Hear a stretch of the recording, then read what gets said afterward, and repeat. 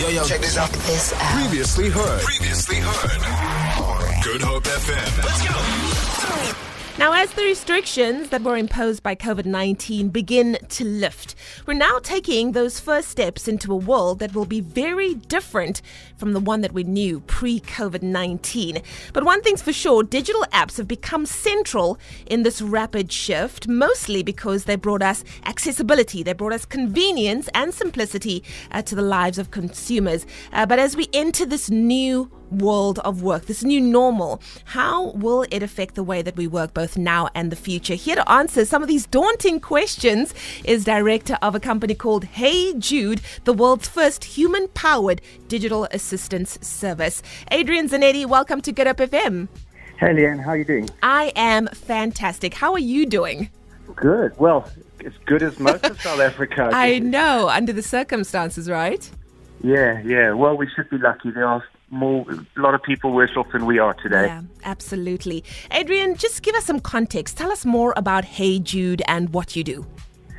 Well, Leigh-Anne, Hey Jude is a platform that was built to combine the best of a digital assistant and AI. So things like Siri you would use on your Apple phone, or Google Assistant internationally, or an Amazon Alexa unit. And we looked at it and said, the world is connected and those devices are fantastic, but they do lack the human in the loop, and really the human that can get things done, that can empathize with you, that can listen to your task and solve things. So it's really a platform we put out to the public. We also very much entrench it in corporates, and corporates give this platform to their employees. And I guess, that's really where we, from the COVID perspective, said, the world's gone home, but we don't understand the psychological and the pressures families have working at home and getting things done. So, in the short version is Hey Jude, a digital personal assistant. It connects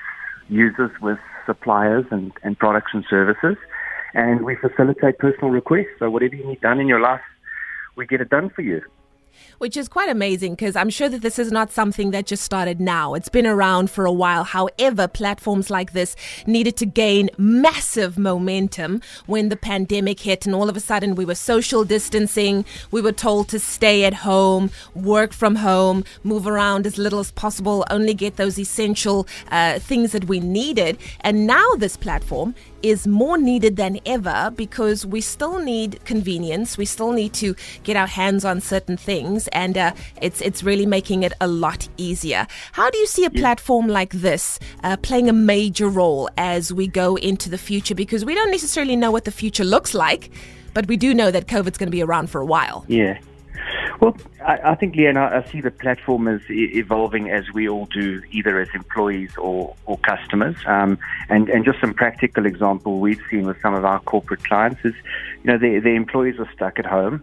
They don't have time to go out and shop, or they're just charging us for essentials. People are getting lazy. They're not doing exercise.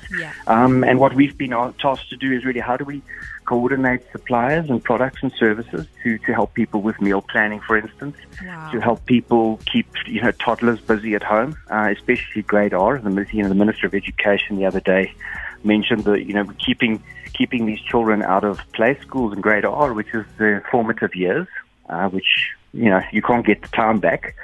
So everything from meal planning to comparative shopping, to getting things delivered that aren't available in the mainstream with some of the big online retailers.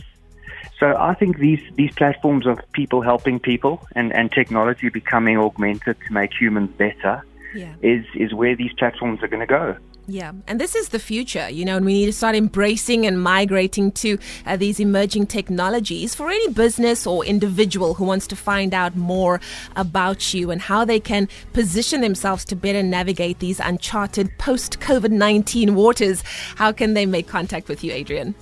So all our contact details are available on our website, heyjudeapp.com, or you can download the app on the Play Store or through the App Store. And there are a few free trials, so you're able to test and use it and either gauge it if it's something for your business or something for yourself.